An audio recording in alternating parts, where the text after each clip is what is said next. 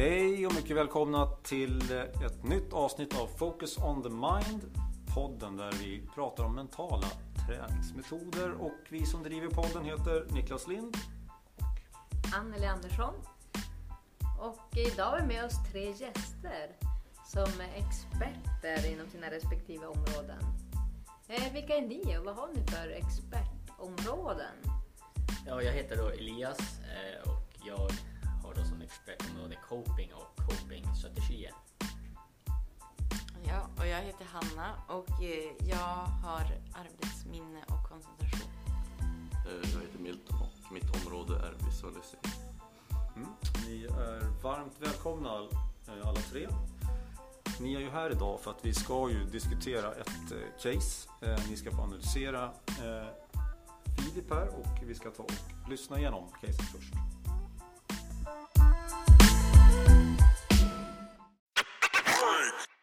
Filip sitter på en bänk i en park med en liten damm framför sig. Det är en varm höstdag och solen skiner genom några tunna moln.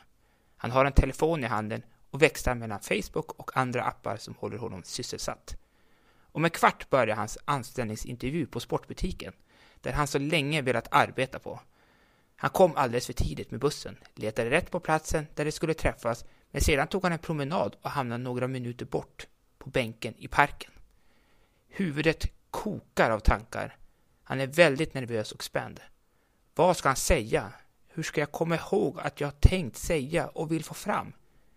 Tänk om de ser att jag darrar. Jag kommer inte få det här jobbet. Jag måste sluta tänka nu, annars kommer jag säga mina tankar högt. Filip reser sig upp, försöker skaka av sig den värsta nervositeten och går mot sportbutiken.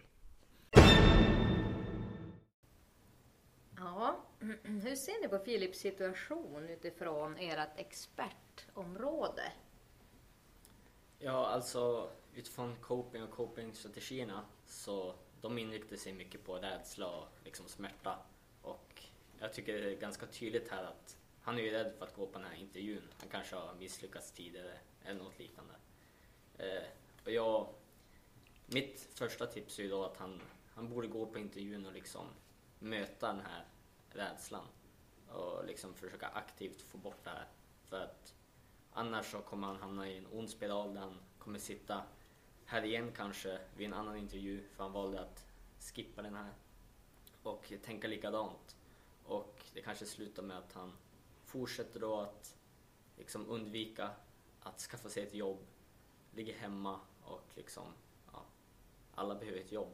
Så att det är mitt tips. Ja, och jag ser att, eller tänker att han verkar ganska distraherad av bland annat sin mobil som han håller på med Facebook och andra appar på, och det kan ju bli ett problem på den här arbetsintervjun för att det distraherar honom från att få fram det han faktiskt vill säga förmodligen. För distraktion, det är den största problemet om man vill hålla kvar det man vill säga i arbetsminnet, och för att man ska komma ihåg det man ska säga helt enkelt och vad som har sagt, så är det viktigt att koncentrationen är bra och att han inte har några distraktioner. Så att jag skulle rekommendera att lägga bort det som distraherar som mobil och appar, och ja, förmodligen kan han lugna sig lite när han får bättre koncentration helt enkelt. Jo, men i den här situationen tycker jag visualisering är väldigt bra att använda sig av. Jag tycker att han borde visualisera liksom vad är det värsta som skulle kunna hända, och liksom hur det kan gå till så att han förbereder sig i förhand. Och vad menar du med visualisera? Ja, men han liksom tänka i förhand vad som kommer hända, och exakt vad som kommer hända och vad som skulle kunna hända. Någonting, alltså tänker du då positiva eller negativa tankar? Alltså spelar det ingen roll eller? Ja, positivt liksom, att det är inte direkt vad är det som kan hända liksom. På det sättet. Någon form av målbild alltså. Ja. Hur han skulle vilja att det skulle bli. Ja. Härligt. Jag tänker lite grann på, jag känner igen mig lite grann själv när jag har sökt jobb och sådär, att man har varit ute i god tid för att man vill liksom inte missa tiden, och att man sen kanske har tagit en promenad eller gjort någonting för att liksom sådär. I det här fallet så, hur tänker ni kring det, att han var ute i så god tid? Jag tycker det är väldigt bra för att hinna ha en tid att faktiskt tänka efter vad han ska göra och hur han ska tänka, och liksom få en bild av vad han faktiskt ska säga. Mm. Lite problemet här är väl att han tänker att hans tankar går lite grann åt fel håll, känns det som. Jo. Mm. Ja, alltså jag tänker att i det här fallet så, som att han verkar väldigt nervös, och ja, han går ju och tar en lång promenad innan.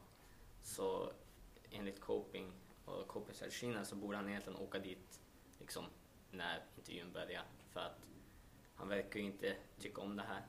Och ja, det kan vara väldigt bra liksom aktivt och direkt försöka möta den här rädslan. Och ja, att han är där tidigt kan ju bara liksom späda på den här rädslan. Han går ju och tänker mer och mer då. Och jag tror att det är negativt, för då kommer han snarare kanske åka hem och skita i intervjun istället för att åka dit och gå på det. Om man nu tänker, han kanske verkar ju som man kanske i och för sig känner till den här sportbutiken, men om han var osäker på vägen och rädd för att komma för sent av den anledningen, hur hade han kunnat lösa det då på ett annat sätt?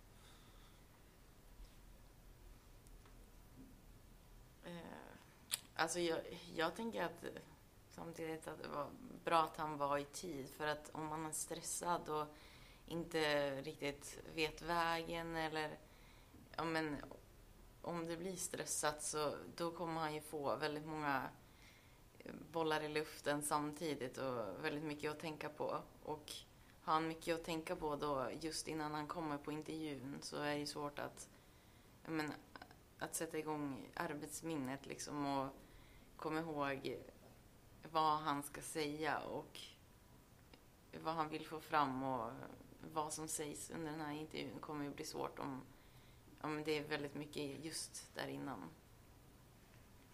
Hur hade han kunnat förbereda sig, tänker du? Alltså inför Inför det här. Ja.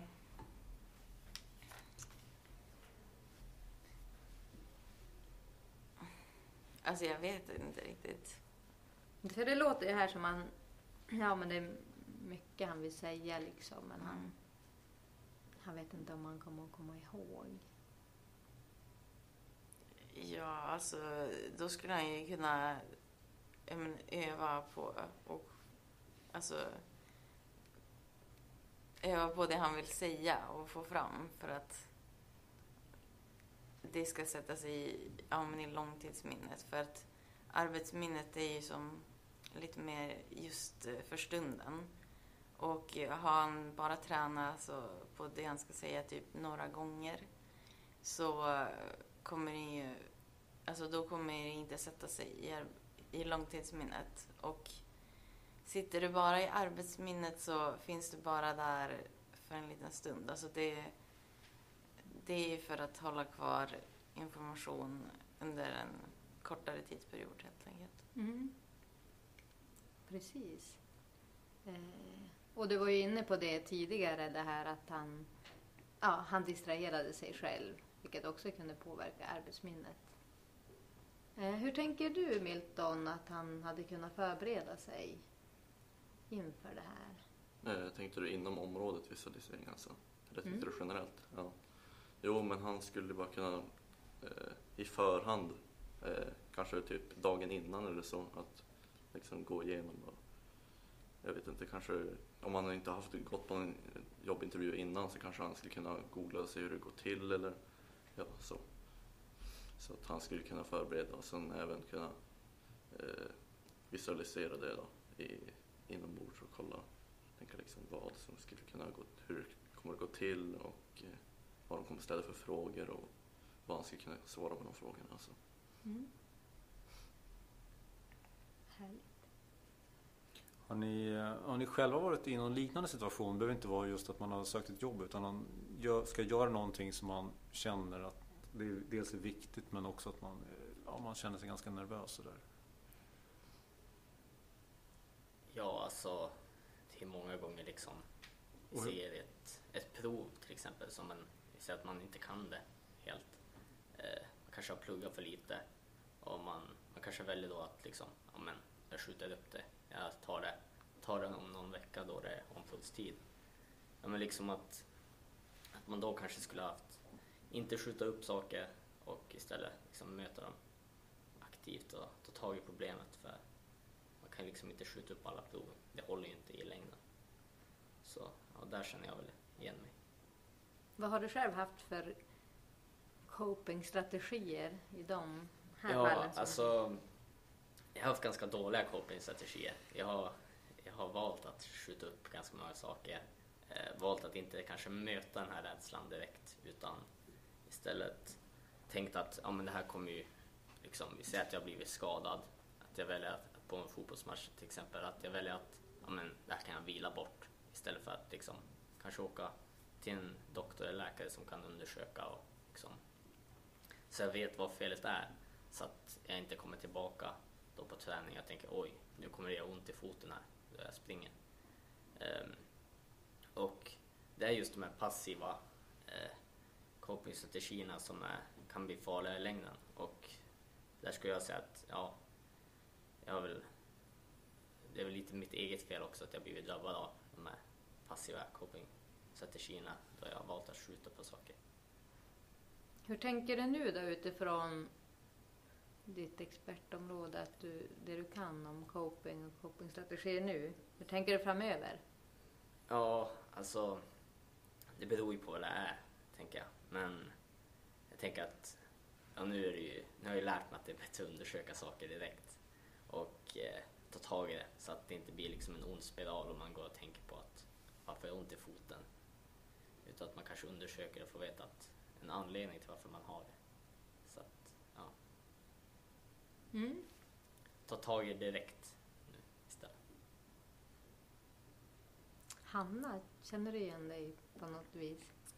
Ja, alltså det är väl inför ett prov till exempel, om man har varit jättenervös och inte pluggat alls, och så kanske man sätter sig kvällen innan och ska plugga, och det är då det här, ja men informationen sätter sig ju bara i arbetsminnet, och det är ju bra kanske för stunden, men samtidigt så alltså då kommer inte den här kunskapen sitta, kanske, alltså det blir svårare att få fram det på provet när man väl är där, för den sitter ju bara i arbetsminnet, och sen kommer du kommer förmodligen kanske inte ha den om några veckor eller några månader när du kanske behöver den.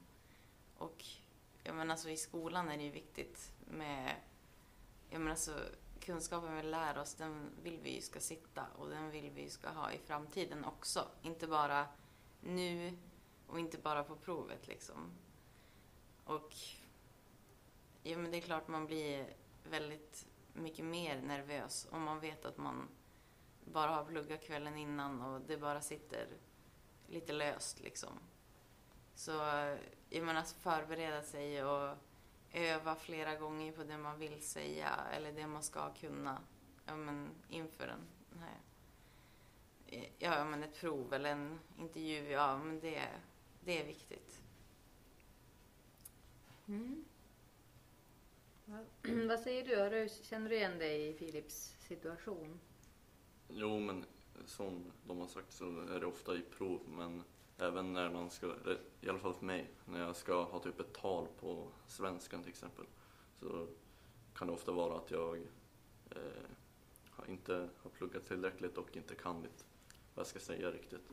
Och så blir det bara att jag skjuter upp det och då blir det bara värre och värre. Hur skulle du kunna använda ditt expertområde när du hamnar i en sån situation nästa gång? Jo, jag skulle väl kunna Jo, jag skulle väl helt enkelt kunna tänka efter hur jag ska kunna genomföra det, vad jag ska säga, vad jag ska tänka på och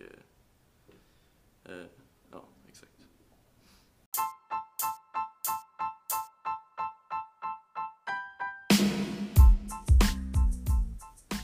Spännande tankar som har kommit fram här idag. Är det något mer som du vill säga, Anneli? Nej, jag tänker att ni fick mycket tips till Filip och berätta om era egna erfarenheter också. Härligt. Vi får tacka så jättemycket för att ni kom idag och fortsätt lyssna på Focus on the Mind. Fler avsnitt kommer. Hej då! Hej då!